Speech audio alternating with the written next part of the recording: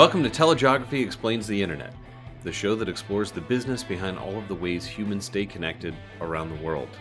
I'm your host, Greg Bryan, and my guest today is my colleague, Paul Brodsky. I brought Paul on to discuss our most recent voice report. Yes, a report all about voice traffic. But in talking about it, we couldn't help but get into really a whole lot more. We talk about the whole history of telecoms and how voice and internet networks are similar and yet very different, and how that fact is impacting voice traffic and revenue. It's not often on the show that we get into histories reaching back a century or more, but this context is really useful for understanding the changes in how humans are communicating here in 2023. So we talk about the cash cow that voice once was and what has happened to that now, and the history of the over-the-top and VoIP technologies and how they have disrupted that market. Of course, we could not leave out mobile, as Paul came to telegeography from a mobile provider. Now, one small note is that due to technical problems, and by technical problems I mean human error, and by human I mean me, we used the wrong mic for much of this recording. But I think our excited voices enthusiastically talking about this stuff should shine through that small technical glitch and be good enough for you to listen to our conversation in full. So off to Paul.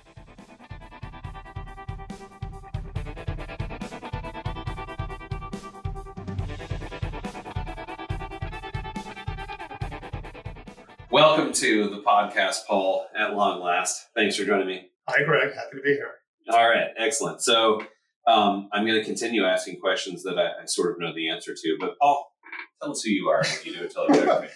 Well, you know my name, right? My title is, Senior Research Manager here at Telegeography. Sounds right. Yeah, I've been here about as long as you have, Greg. Yeah, so 17 some odd years. A couple of great years. Believe it or not. Yeah. In practice, I research telecommunications infrastructure regionally. I focus on Africa and parts of Europe and the Middle East. I keep track of submarine cable developments, internet bandwidth deployments in those parts of the world, to enterprise services and cloud services in those parts of the world as well.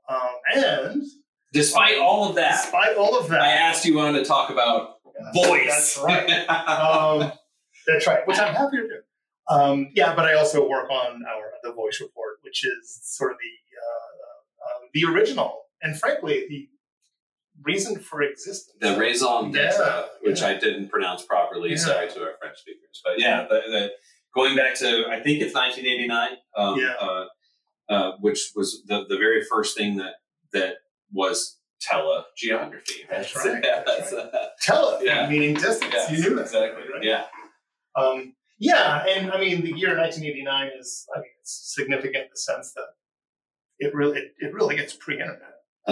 Well, pre-World Wide Web, I suppose, right? Right. There's ARPANET and university systems and whatnot, but they were not. Tim Berners-Lee had not made the World Wide Web, which is what made the internet consumable more. Right. It was not really a commercial proposition back then, which means that, if people wanted to communicate at a distance, there we go. Did you get that? Teleport. That's it. There were, we had very limited options, right? If you had a friend in another country, and again, just about all of our research is restricted to international, so bandwidth, internet traffic flows, voice. We focus on the international cross-border side of things, but so back then, if you wanted to communicate with someone in another country, you could write a letter or maybe send a telegram, right? For a long time, that lasted longer than people think. Yeah. Or pick up the telephone, which was this device literally hardwired into your home office. Wait for a dial tone and punch in a bunch of numbers, or if you're really old, you spun the dial. Ooh, right? And the telephone company owned that device. It did not even belong to you. No, you would rent it. You would rent it. You had to tell them where you wanted it. But I think at one point they introduced different colored telephones. Fancy. Yeah. Like what are the Ford say about the Model T? You get any color you want, as long as it's black. Yeah. I think for a while, the all phones were black. Yeah, absolutely. And then they got really mad. They came up with something called like hush a phone to like quiet all the receptionists talking, and AT&T said, "You're adding things to our devices." No, thank you. That's right. Yeah. That's right. Yeah, I mean, innovation was like, how long a cord do you want connecting your the receiver, that is the thing you hold in your hand, to the device. Yeah, I mean, back again, so circa 1989, that's really all that telecommunications was, practically speaking. From a business standpoint, at that point, the internet would have been only for government and university types and extreme nerds. It had not been commercialized at all. So, yeah. Have you been to Epcot, Paul? I've never been to Epcot. Okay, so you know the big ball, though, right? The giant golf ball looking thing was sponsored by AT&T, going way back to 1983 or whatever. And it's a ride about communications. Right? And there is a scene where it's a dark ride, kind of like moving dioramas, right? And where you go through, and there are these like Victorian women at a patchboard with patch cords, right? And Pennsylvania 65000. Right? So how does that work? Wow, I'm not that old. Come on. Yeah, I mean the old the way telephone systems worked was based on something called circuit switched technology, which is exactly as it sounds. I mean, the telephone I don't know, I guess they're still out there. Some of them are. It's an electrical device. I mean, it's a it's not plugged into. You're speaking. Your sound waves push like a diaphragm inside the telephone, which turns into electrical signal. Yeah.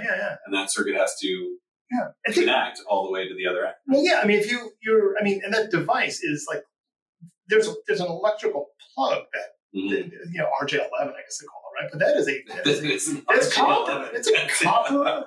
I mean, it's carrying electrical current. Right. I think is it 40 volts DC? So you have to have a complete circuit, whether you're calling down the street or across the world. There has to be which is really resource intense. Right? Yeah. So if let's say you're calling your next door neighbor. You would pick up the telephone, and a circuit would be established between your device and the telephone company's central office, which might be down the road or in town or maybe a couple of miles away. Look for it in your neighborhood. You still have one, probably. There's a brick building, probably owned by one of the what we call our box in the business, in case you're not familiar, right? Or if you're in another country, just your local telephone provider. And you know what? Those things were built like bomb shelters because, the whole other conversation. I mean, basically, the companies were incentivized to put a lot of money into their infrastructure for a variety of reasons in order to guarantee universal service. And I think the government was basically allow them to charge a certain amount that would allow them to return a nice handsome dividend to their shareholders on a regular basis. It's kind of like pre-regulation banking too. It's like guaranteed returns, they're very low risk, but it's like And the government saw that as a social benefit, right? And everyone, in exchange for universal service, like everyone, no matter if you're living in a big city or out in a very rural area, you would have a telephone where you could communicate with someone anywhere. Because just like in what we've talked about on the show a few times, in the local access, broadband, whatever kind of worlds, the economics of stretching wires all the way to sparsely populated places, just never going to work out, right? So you make a deal, like AT&T makes a deal with the government, say basically, let us be a monopoly, and we'll make sure that we cover everybody in the country, which would never make sense from a private company standpoint. Right, and there was some fairly generous cross-subsidization going on, where they would basically charge a lot of money to their business customers, and they would charge a whole lot of money for long distance. Domestic long distance, international long distance was outrageously expensive. But a lot of that money went into subsidizing exactly what you're talking about, Greg, like laying, a copper twisted pair out to, somewhere in a really remote location that otherwise they could never get any kind of economic return on it. I just found one of the just really fascinating things to me about this is just the intertwining of technology and economics, and social policy. Right. Things were, in many ways, a lot simpler back then, and that you had one operator effectively. There were some smaller regional operators, but effectively it was. Well, there's still hundreds of ILECs. We won't get into that whole history of the United States. Yeah, but yeah. And then and that pattern was the case in I think most of the developed world as well. Right. I mean, in many countries, in the U.S., there was a publicly traded company called AT&T. It's all still around, right? But they were basically a government sanctioned monopoly. It's kind of still around. Really, what we call AT&T now is SBC, just for the record. But yes. Everybody from AT&T go listen to this. I'm going to get in trouble. I'm going to get a phone call or I'm going to get a letter. But in other countries, it was the phone company. It wasn't even a company. Often the post, we call them PTTs because it was the Post and Telecom Company, right? Yeah. So Post, Telegraph, and Telephone. Yeah, exactly. Yeah. It was like it was a public utility, just like electricity or water or any stuff like that. Yeah. But I want to go back to as a technological concept. So the woman in the Victorian dress plugs your call, has completed the circuit. She finds where that call is going. She plugs it into the big circuit board in front of her. Yeah. How does that relate to what we now call the internet? I mean, in a fundamental level, you're still doing some of the same thing, right? You're making a connection between your computer and the computer accessing or to send an email or whatever too, right? Well, there's switching going on, no doubt, right? But there's some fundamental differences. Again, with circuit switching, think of an electrical circuit, which is quite literally is what it was, right? I mean, you want to connect point A to point B. You need some series of wires to connect A and B and complete an electrical circuit, so that humans can sort of we can talk, and those diaphragms and the receivers can vibrate and create an electrical circuit, which goes between A and B. I mean, the soup can with the string is not that far off, right? It's not, right? It's really not, right?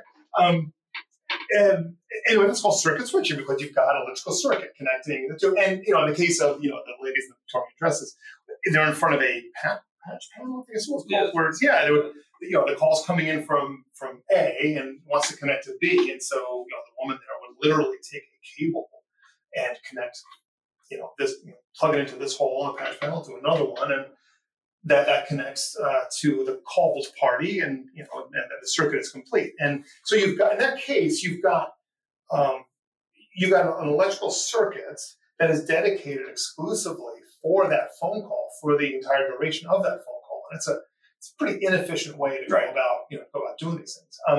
Or if the call was, say, long distance, then the woman would then connect it over to a different panel that handled a trunk line that would connect a switch here to a switch over in the other city. You get on the New York to London trunk line. Now you're really talking. Exactly. Right? In fact, a long time ago, those would get about as far as somewhere on the East Coast, and then there would be some radio telegraphy going on. Yeah, because even though they had some rudimentary cables underneath the Atlantic, I think a lot of that, back in the 30s and 40s, there was a leg of that was actually done by radio. Mm-hmm. Be that as it may. Right. It's incredibly inefficient is the point. Totally. Right. Which is one reason why it was so darn expensive. Right. A lot of cost goes into building all that stuff. And so the supply was just so limited. Mm-hmm. Now, so that's circuit switching. Packet switching, which is basically how the internet works, is fundamentally different in that file, data, content, what you want to call it, whether it's a phone, a human voice conversation, or a video of what, Greg? A cat. A cat doing something. A cat video. Yeah, what's the cat doing? Right? Jumping on a dog or playing the piano. Or someone getting hurt in some way. Absolutely. Like the internet just became America's funniest home videos. So a skateboarder just eating it on concrete or something. Or, I don't know, or downloading an HTML page, whatever. Whatever that content is, ultimately that stuff gets sampled, it gets digitized, right, into just basically a whole long string of ones and zeros, which then gets sort of, kind of packaged up into what are called packets. And each packet then gets routed from the origin IP address to the destination. But not unlike a phone number in a way. It's like it's got a number that's telling you where it goes.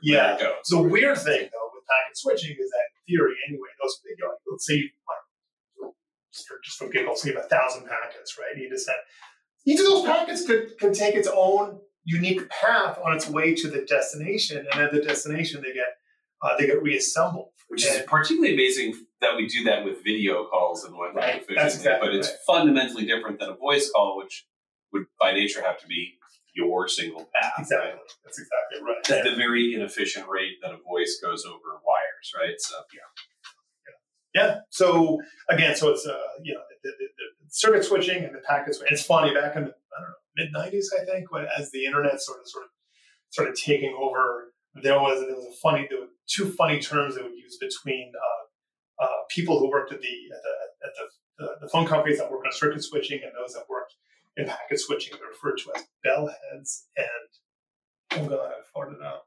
Bellheads and medheads. That's it. Really, yeah. I've never heard that before. Yes. I'm gonna have to remember that. Right. Yeah. For bellhead, if you were smart, right, cared about a future career, you would sort of teach yourself to become a net. Anyway. All right, so we're sort of like maybe at the pre or early days of the internet. I remember this Simpsons episode from the first few seasons there. I guess this is like early '90s, where Bart makes a phone call to Australia, and the little boy on the other end like has to jump on his tricycle. It's like a prank call, I think. Jump on his tricycle to ask like his dad if the refrigerator is running or something, right? So but they can't go exactly. It's like through the outback, right? And so Bart racks up hours-long conversation to Australia, which ended up ruining the Simpsons financially. Why was voice so expensive, and what happened to change that? Yeah, limited supply and limited number of operators at the time, right? Right. So that limited supply is that you have 64 kilobits on a voice channel. Yeah. And the limited number of operators is that there was monopolies essentially for the reasons that you. Yeah, and frankly, just a dearth of long distance, fiber cables that could handle, that could increase the supply of voice channels. Right. So yeah, it would have been just prohibitively expensive for it. Whereas packets, like you can put packets going to 100 different purposes all together in the same stream, because on the same wavelength on one fiber or whatever, right?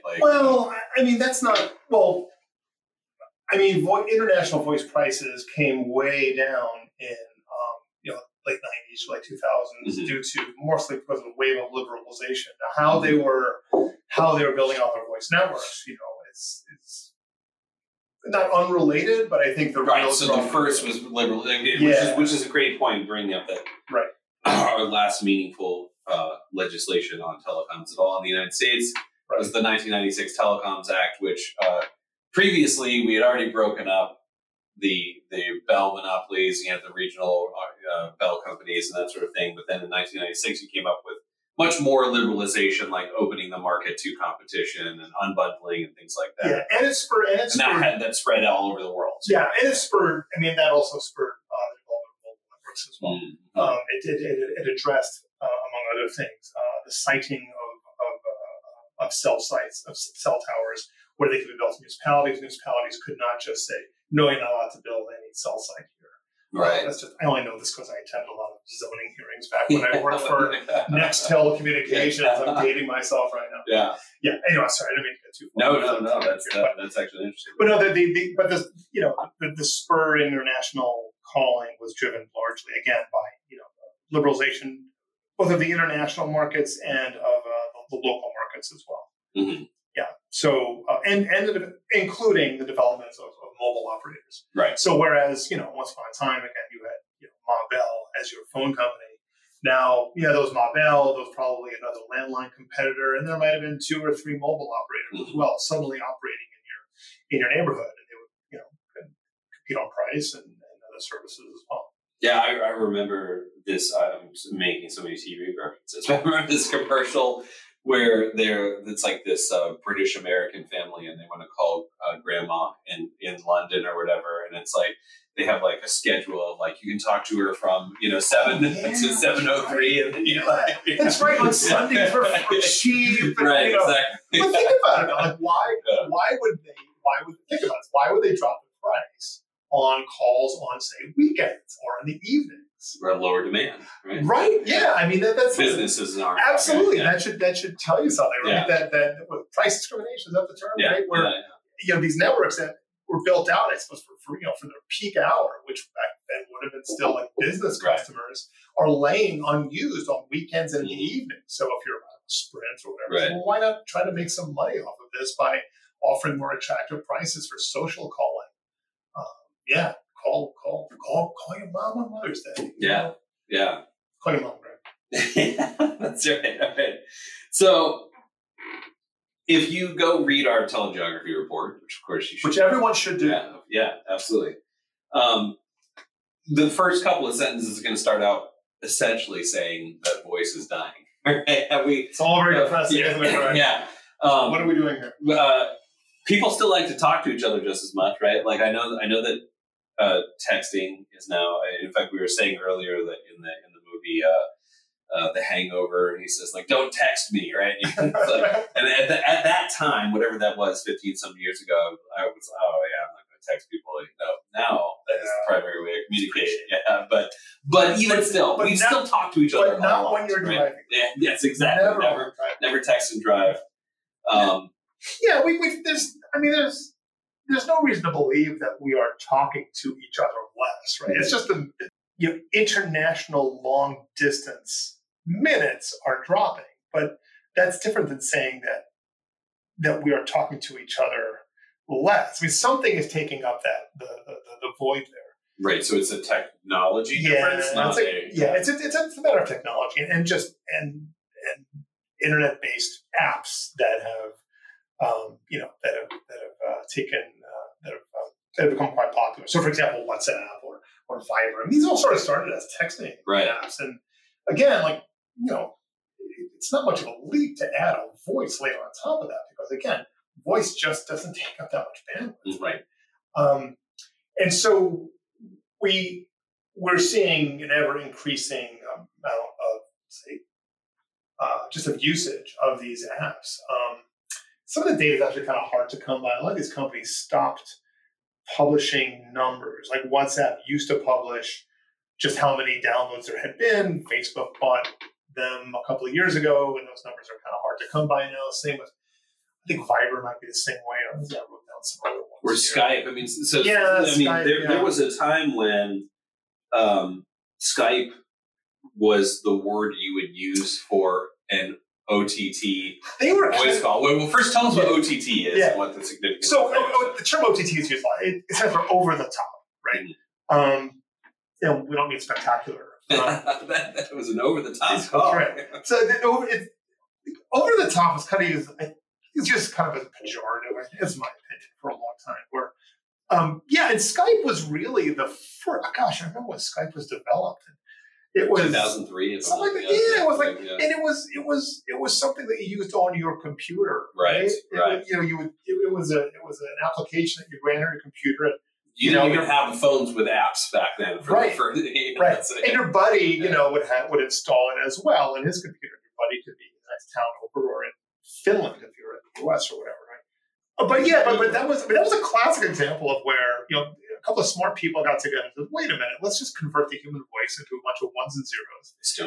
Estonian, right? Yeah. And send that over to just send that over the internet to your friend in another country, and that voice is being sent on an application that is writing on the internet. And the over the top part is that in many cases, your ISP and your friend's ISP through which you get internet was also the telephone company. Right. So they saw this as a threat. Like, well, wait a minute. Our bread and butter. This cash cow, right? Yeah, our bread and butter is like international phone calls. And wait a minute, you're just paying for your internet service, and you're going to use this application that mimics what our international long distance network does, but you're not going to pay us for that. And to the operator of a network, a packet of voice looks just like any other packet. Exactly.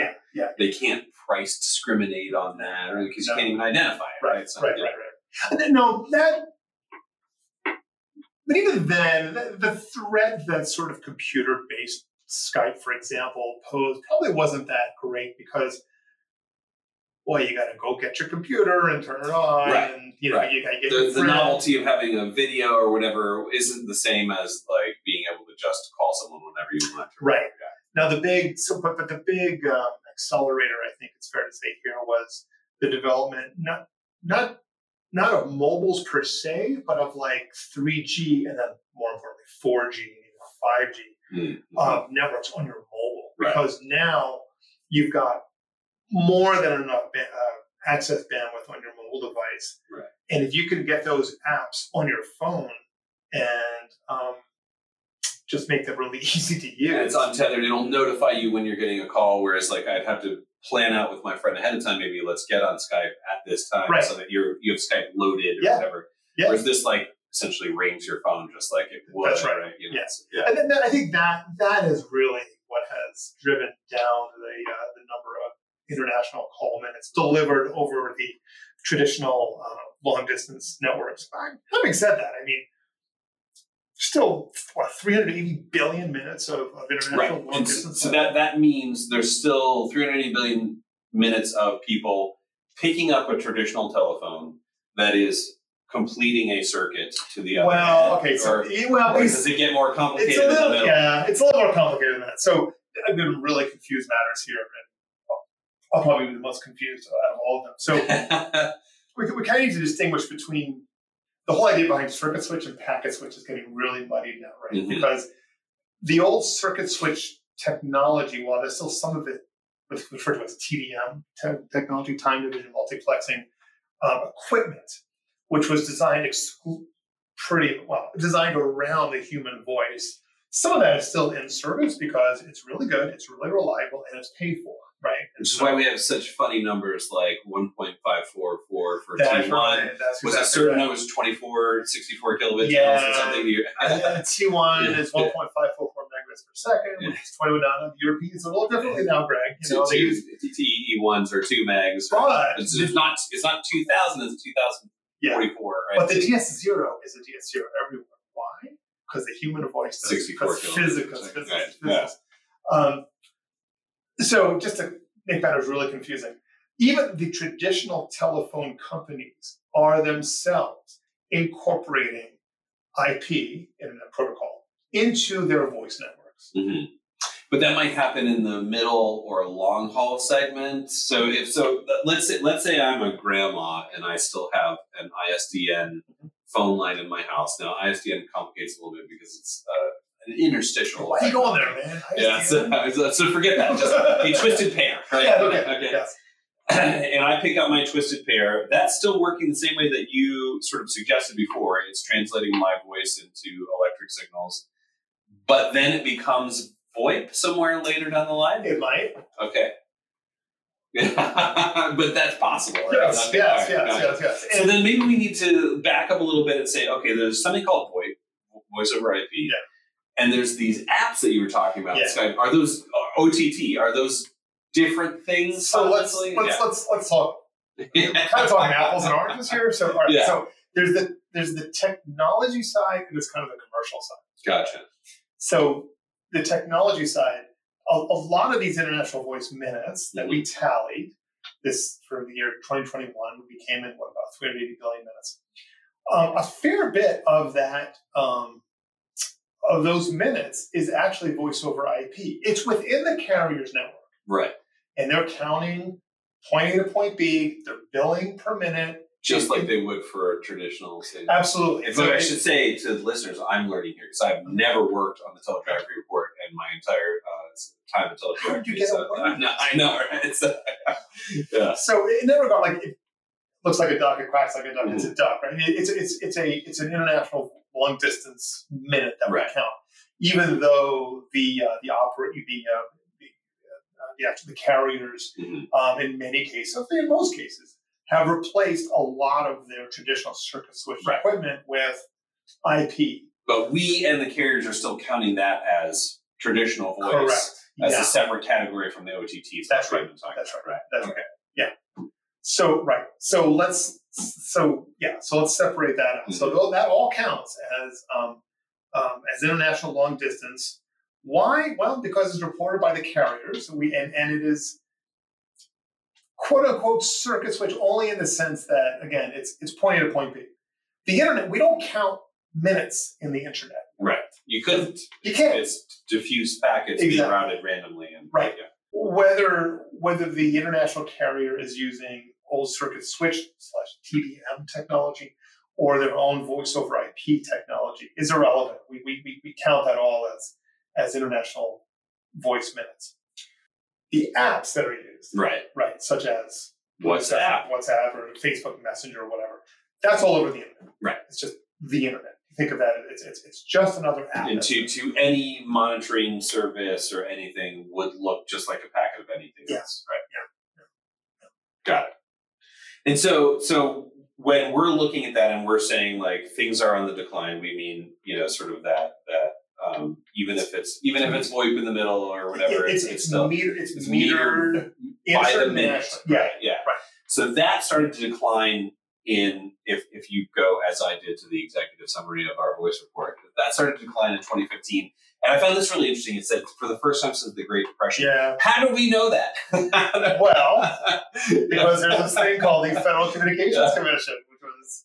Now, the FCC has tracked international... Well, from the U.S. anyway. Right. International voice traffic since the early 30s. Mm-hmm. And it has always trended, I guess, during the Great Depression when everybody was poor, it seemed. Nobody had well, these international minutes were really expensive back then. So that's right.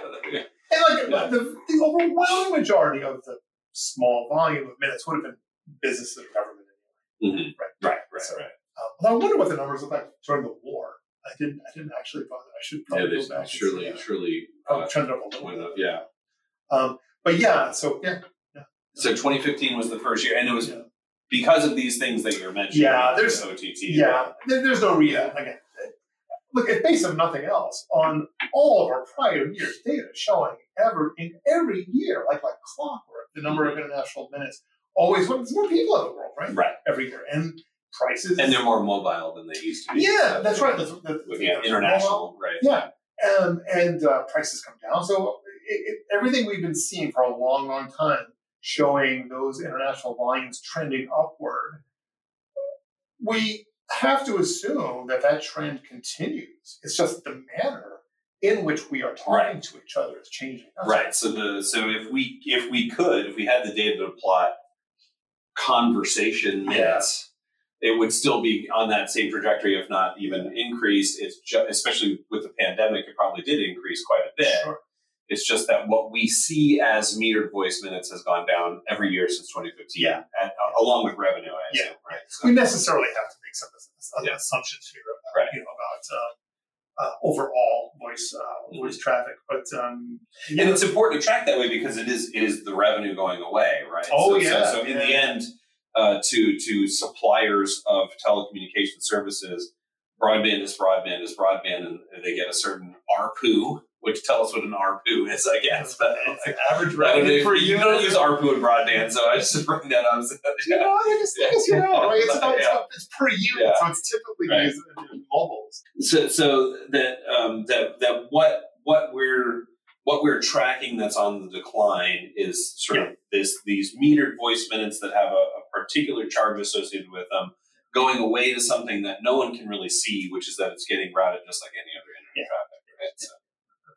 So I have not read the telegeography voice report that often over the years, I'll admit, but I read it in anticipation of this episode, of course. And one thing that really struck me as fascinating about our work there, that it's a little bit disappointing is going to go away if this all gets subsumed into packet switch internet, right? But is there's like a human geography sort of democracy study inherent in our data that you look at like international traffic flows and you can look at migratory patterns and whatnot. So like what are some of the heaviest international traffic routes in the world, for example? Well, it stands to reason, right? I mean, people call back to their families, right? So the biggest route in the world, and it has been for a long time, is the U.S. to Mexico.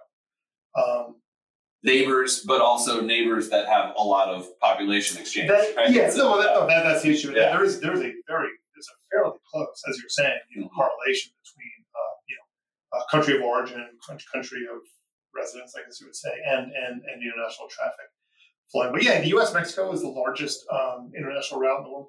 UK to India, there's many people in the UK of Indian descent. There are a lot of, in Germany, it's very interesting, there are a lot of immigrants, people living in Germany, either having immigrated or with family back in both Poland and Turkey. And those are a couple of the biggest routes in the world as well. I know that because in Berlin, there's lots of great falafel stands and shawarma places. Doner kebabs. One in the morning. And there are countries like in the Gulf, particularly like Bahrain or Qatar or the UAE. There are a lot of migratory workers there, and what's so interesting is the traffic imbalance between these places. People tend to call migrants from poorer countries who go to wealthier countries to find work will call back home. It doesn't go the other way. Right, because they're making the money and maybe remittances back, whatever, so they're footing the bill. Right? Absolutely, yeah. So what's the future of voice then, Paul? I mean, we're going to keep seeing this decline and get subsumed into the internet, or does that do anything to data networks? I mean, you've said that voice takes up very little bandwidth. So yeah, with regards to data networks, honestly, I don't think it has much of an impact at all. It's just it takes up very little resources. When we track international bandwidth deployments very, very closely, and the lion's share of we measure in terms of terabits or petabits of per second of bandwidth, and the lion's share of that is deployed by big hyperscalers like Google and Meta. So the cloud is it's these companies basically stitching together their data centers. Right? They need enormous pipes to stitch them together, and voice traffic being dumped onto at that scale, it just doesn't really move the needle. It's a droplet in the lake. It is. I mean, the thing to keep in mind is let's not lose track of scale here, though. I mean, we've the sort of the classic international long distance metered service. Sure, that the volumes are dropping quite a bit, and the revenues are dropping a lot as well. But still, like $50-some billion of revenue. Okay, so that's what I really want to focus on. Is so in my world, it's often like, oh, when does MPLS disappear? And there was great proclamations that very soon, and not turning out that way. People still want to rely on that a little bit more. I assume that we keep tracking this. We're going to keep tracking that as long as people will pay us to, right? Yeah. But that it's diminishing, but not disappearing in a foreseeable time scale. No, yeah. I mean, I was just looking earlier about the global revenues for say IP transit or for international private line is dwarfed by by the volume by the revenues of. Well, partially because of what we're talking about, that a packet is a packet, and it's I just find this so interesting. Another thing that I find really interesting is I feel less esoteric, but anyway, is the persistence of telephone numbers. Right? Like there was a sense, I don't know, 15 years ago, maybe roughly. Yeah, I have a handle. Everyone could find me through my digital ID in some other way. Was going to take over. You know what? If you want, particularly any, most of these apps that run on your phone say WhatsApp. Do you use WhatsApp, Greg? I mean, sometimes I do. I do when I'm traveling internationally. That's the main use I get out of it. Guess what? If you want someone to reach you on WhatsApp, you give them your telephone number. It's true. The same thing that your local company gives you. Is that really important? I would think because one of the downsides of something like Skype, or although Skype eventually I think did this as well, but sort of Facebook Messenger say or whatever, is that you need to have someone's handle and be connected to them and all this sort of thing, right? So whereas if you can just dial a phone number and you already have that, then Did that lead to the greater popularity of the OTTs, being able to tie it to a phone number like that? Oh, that's a really good question. I mean, I don't have a definite. It would make sense to me, right? I mean, we can't track that, so we can't say for sure. Yeah. And I think it's funny. Domestically, we don't think twice about calling each other, about giving each other our phone numbers, because phone calls are effectively free, right? Right. You buy service from your mobile operator for some outrageous amount of money because we're in the U.S. Sorry, we'll delete that. Okay. You buy mobile service from your operator here in the U.S. and you have a telephone number associated with your device, and so we don't think twice about giving our friends and our family. But the volume doesn't matter, really. Essentially, it's a prepaid kind of thing. That's right. Yeah, I mean, when's the last time you paid? I'm calling California. It's all you can. I remember those days, but they were long in the past. Right. Yeah. So we are all quite comfortable having a phone number. So we're not. I guess I don't speak for myself. I'm not terribly averse about giving our phone numbers to people in other countries as well. If you can get a hold of me, just hit me on WhatsApp and here's my phone number. Right. Frankly, it's easier to remember than a lot of other things. Like if I had some sort of, I guess on a Skype handle, it's been a while since I've used it. I thought, what was it? I need a password, right? Yeah, exactly. Just use my phone number. Just text me or call me on WhatsApp. Right, and like I said before, it will ring when that happens, and that's like a key feature of it. It can be somewhat unexpected, right? Yeah. So whereas in business communication now, so like if I'm going to do a Zoom or a Meet, that can literally only happen when you've already both agreed on a time. Right? So that is a fundamental change in the way that we communicate that I think in some ways never goes away, especially those on maybe more sales or that kind of thing where you might want to try to get a hold of someone without having already agreed to a time. Right? Right. So, do you FaceTime much? Not much, no. No, I don't either. With the kids with the grandparents, that's the primary use of FaceTime. But even then, wouldn't you signal to your parents that hey, can we do a FaceTime? Yeah, we would set it up. Yeah, because you don't want to you don't want to catch someone when they're indisposed in some way, right? It's a similar. I don't know. Yeah. Similar dynamic to what you're describing. Yeah. Like Zoom or whatever. Yeah, if it's unannounced, I will dial a phone number. Yeah, absolutely. Which makes a separate conversation. It makes me think that video calling kind of has a bit of an upper bound. For that very reason. You don't just sort of randomly. You have to be prepared with your tableau and your appropriate clothing. That's right. So the upshot, Paul, there is that we're going to keep doing the telegeography voice report, and carriers are going to keep offering voice service, I think, for the foreseeable future. Yeah, and as like any business, I suppose that sees that has reached peak revenue and sees revenues coming down. There's been a lot of consolidation. That's what happens. That's natural, right? Right. And there's a whole other portion of this which we really haven't touched on at all, which is the international wholesale market. There's this whole thing we could do if we have time for it, whatever. Terminating voice minutes. It's one of there's always been sort of a market for like a middleman, because if you think about it, if there's 200 roughly countries in the world, 180 countries, whatever, a lot of countries in the world, and depends on how one counts. That's complicated, right? But in there's no one carrier in the world that can connect all of the country pairs, right? So there's this big industry of wholesale operators that sort of sit in the middle. Well, for example, if someone in Chile wants to speak to someone in Pakistan,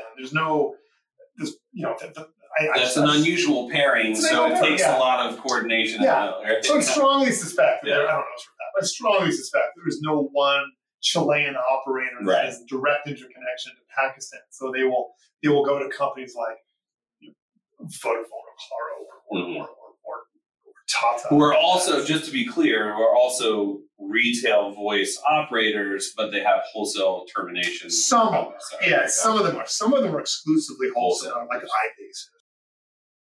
iBase. So, and one of the really funny things is that it's not, and even the wholesale operators, they don't necessarily have connections in every country as well. So if you call from, again, I don't know why I picked Chile and Pakistan, just totally random. A call from, say, Chile to Pakistan may actually traverse the, 3 or 4 or more networks to get from point A to point B. Right. And that's a whole business that we track in the report as well. And then that's an industry that is really consolidated in the last 4 years. It's at this point, if you don't have scale, you're not going to make money. Right. So a lot of companies have joined together. A lot of companies have gotten out of the business with the margins. In order to make margin, you need huge scale.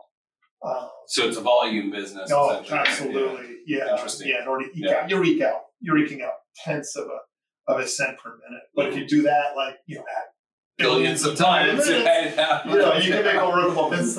Yeah. And with that, we should wrap up without getting too into the weeds. But Greg, I want to talk about mobile termination. Yes. Oh yes, absolutely. So we'll do that for sure. But in wholesale sort of termination, what does their physical infrastructure look like? Like how do they need to own these wires? Are they leasing wires from the other stuff that we cover at Telegeography? A wholesale operator.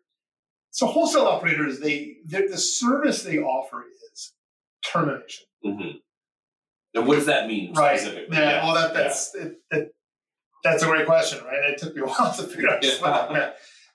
So let's say, I'm going to name it. Wholesaler A, we'll call them. They will offer a list of termination to, 50 countries and maybe to multiple operators within those countries. So say Austria may have, 3 or 4 mobile operators. Then they offer termination to 3 of those operators. Different and also exchange carriers within those. Yeah. So they'll say, hey, mobile operator in Chile, if you need, if your customers are calling Brazil, we can give us your traffic. We will terminate it in Brazil for you. So you don't have to arrange an interconnection. I see. So you don't have just like you said, they're a middleman where I don't need telecom company A in this country to talk to telecom company B in that country. We'll pick it up from you and take care of it. That's right. And so they have to have arrangements with those carriers inside, Brazil, right? And they'll have physical interconnections, but they don't. That wholesale operator does not literally carry the call to the end customer. Rather, they carry to their exchange. Yeah, to the operator. So let's say the end customer is mobile operator C in Brazil. They'll interconnect with mobile operator C in Brazil, and mobile operator C will then take it to the customer. All right. So at the risk of sounding really stupid, does this happen in what we now call data centers, like colo facilities, or does this? Where does this physically happen? Yeah, back before there was an internet, there were these, the telephone companies built out central offices. 60 Hudson Street. Yeah, big, absolutely, big switching centers. And many of those switching centers sort of, as the internet developed, tacked on the data equipment for routers and switches and stuff. Interesting. All right, so mobile termination. Oh, Greg. How is that? So I'll start with this in the sense of when you're talking about telecoms with a layperson, one of the things that they really don't get is that 90% of everything you do happens on wires, including mobile calls, right? So the only mobile part of my mobile call is from my mobile to the nearest tower, which is usually pretty close. Right? So what happens from there? What is Those of us who once worked as radio frequency engineers for mobile operators spent a lot of time on the roofs of office buildings and apartment buildings and various. So no, you're absolutely right. It's not magic. It's not the ether connecting your mobile to most people think it's bouncing up to a satellite somewhere. No. There's literally radio transmitter and receiver in your phone, at an extremely low power. So but you're in communication with it's funny we call it a cell tower, but a tower, literally a tower. More accurately, we determine as a cell site, right? And because they're not usually on towers, but just tops of buildings, like you said. Yeah, and if you're driving on the interstate in some rural parts of of the country, or you'll see these big lattice towers looming off in the distance, and you'll see, if you look really closely, you'll see sets of antennas. They don't look like your typical whip antennas. They look like panels, so like these white rectangular things. And those antennas are connected to equipment down at the base of these towers by coaxial cable, typically 3/4 inch. All right. Coaxial cable, maybe 500 inch, 500. And that equipment is then connected to the rest of the world by typical fiber. Yeah. Back when I was doing it, it was T1s and T3s. Yeah. But so really the only wireless portion is just that small bit from your phone to that cell site. And again, in a dense urban core where we are now, that might be a matter of a couple hundred feet. If you're out in rural areas, it could be 5 miles, 10 miles or more. But then from there, does it just look to our data, to the telephone company, like a phone call? Absolutely. Okay. Absolutely. It's just like anything else at that point. The issue of termination, of mobile termination, is really interesting. When you make a phone call to, it works for fixed telephones as well. If I'm, again, we'll restrict this to international. Let's say you're in Germany, right? And I'm in the U.S. and I'm calling you on your mobile. And let's say you're, good, thank you. And let's say you're a Deutsche Telekom customer, or whatever the brand is, T-Mobile, whatever they call it in Germany, the mobile arm of it. And I want to call you. I pay for those minutes. The trick is that the network that you're on has a monopoly has a monopoly over the service known as mobile termination. If I want to call you, I have no choice but to run through your network to connect that call. And in theory, your mobile operator could say, "Great, I'm going to charge you $1 a minute, to bring that call to Greg Bryan." And that's because, unlike wires, there's a physical limitation of wavelengths, frequencies we can use. Is that? No, that's not the issue. I mean, it's just monopolies. It's just monopoly. Because it's the same issue if you're fixed. Right? If you're fixed telephone customer, it's the same thing. The end customer, your service provider will be like, I'll connect your call. Right? If you're listening, you miss Paul's middle finger. And on the mobile side, for a while, regulators were actually kind of okay with that because they wanted to encourage the build out of mobile networks. We need revenue to build towers and get coverage everywhere. And so mobile operators are allowed to charge pretty high fees. Which is why years ago, if you drove into Canada, or if you're in Western Europe, this probably happened a lot more than it did for us. Like all of a sudden you're roaming and you're like, "Don't call me, I'm roaming," right? Or even within a domestic market, if you switch to another carrier, roaming charges were also there, right? So, all right, so we've talked about the whole history of telecoms. Really, it's been fascinating up to where we are now and watching the decline. First, I mentioned before that we're still continuing to track this. Do we have an update of the report coming out? The report was just released right around the new year. Oh, well, that's why our producer Jane asked me to do this. Absolutely. That's right. And there's been one or two blog posts about it. I think, is it blog.telegeography.com? That'll do. That'll do. Yeah. And if people want to keep track of you specifically, they can find you on LinkedIn. Absolutely. Paul Brodsky. Telegeography. Excellent. I look forward to hearing from you. And next time, what should we talk about? Oh, boy. I like talking about fiber. I like talking about cable. I like talking about fiber optics. I like talking about internet bandwidth deployments in places like Africa and the Middle East. I'm heading to exciting Dubai early in March for a capacity conference there. Nice. I'll be sure to bring home some Turkish delight or whatever you want. Excellent. All right. Thank you so much. All right. Great. All right. Next time. Cheers.